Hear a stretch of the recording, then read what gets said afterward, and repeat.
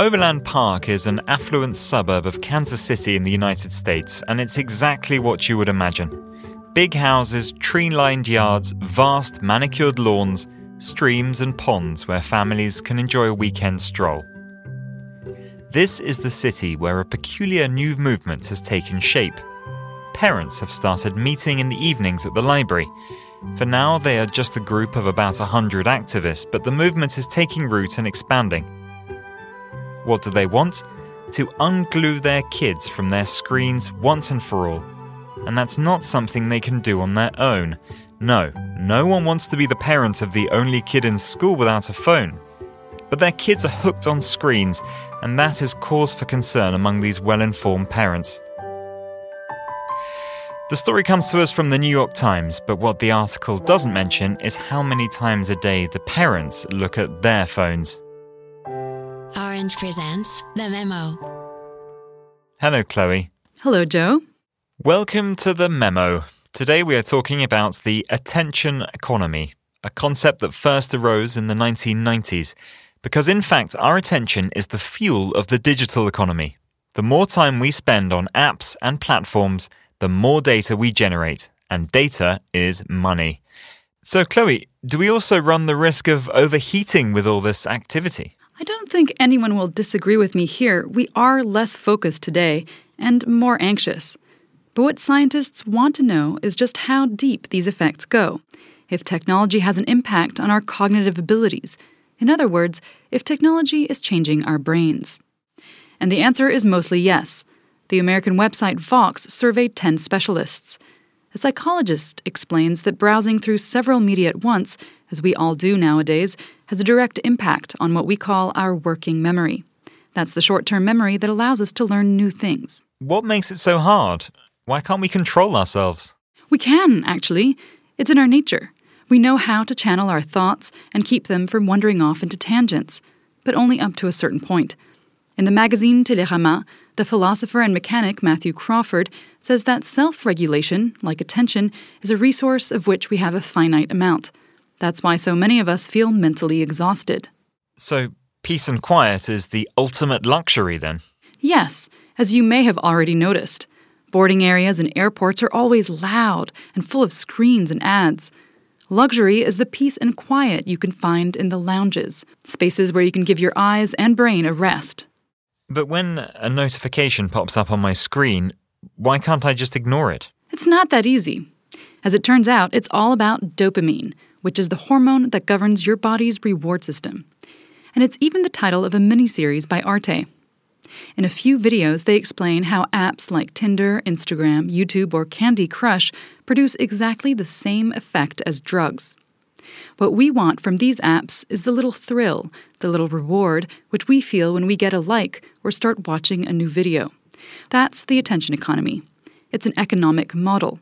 These apps are designed and developed so that we spend as much time on them as possible. So we know how to design addictive apps. Yes, and one of the best minds on this topic is the anthropologist Natasha Schull. She studied a concept she calls addiction by design in the slot machines found in casinos. And she breaks down part by part how these games work and manage to suck us in. In fact, they pull all the right strings inside of us, which are known as our cognitive biases. And what effect does that have exactly? It takes us right back to dopamine. Digital apps offer instant gratification right at our fingertips. And so we get stuck in a loop or enter a kind of trance or hypnosis. We completely forget about our physical existence.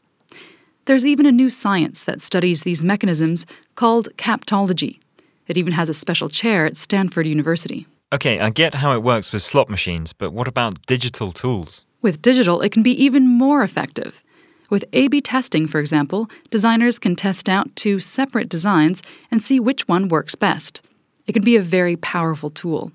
Interface design experts refer to this as dark patterns.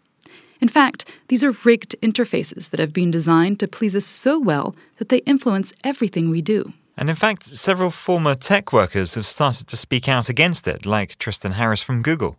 That's right, and he even talks with Natasha Schull in a podcast called Your Undivided Attention.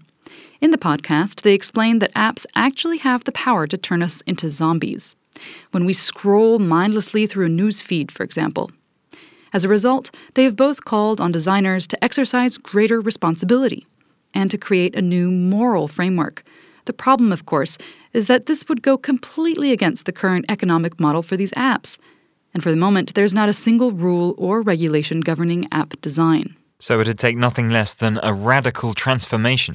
In The Guardian, the philosopher James Williams even says that the liberation of human attention may be the defining moral and political struggle of our time. In his view, what's at stake is nothing less than the freedom to navigate your life in the way you want. So is there anything being done to counter this trend? In France, there is Yves Citon, who argues for an ecology of attention. You can read his work in Uzbek and Rika, or the CNRS Journal.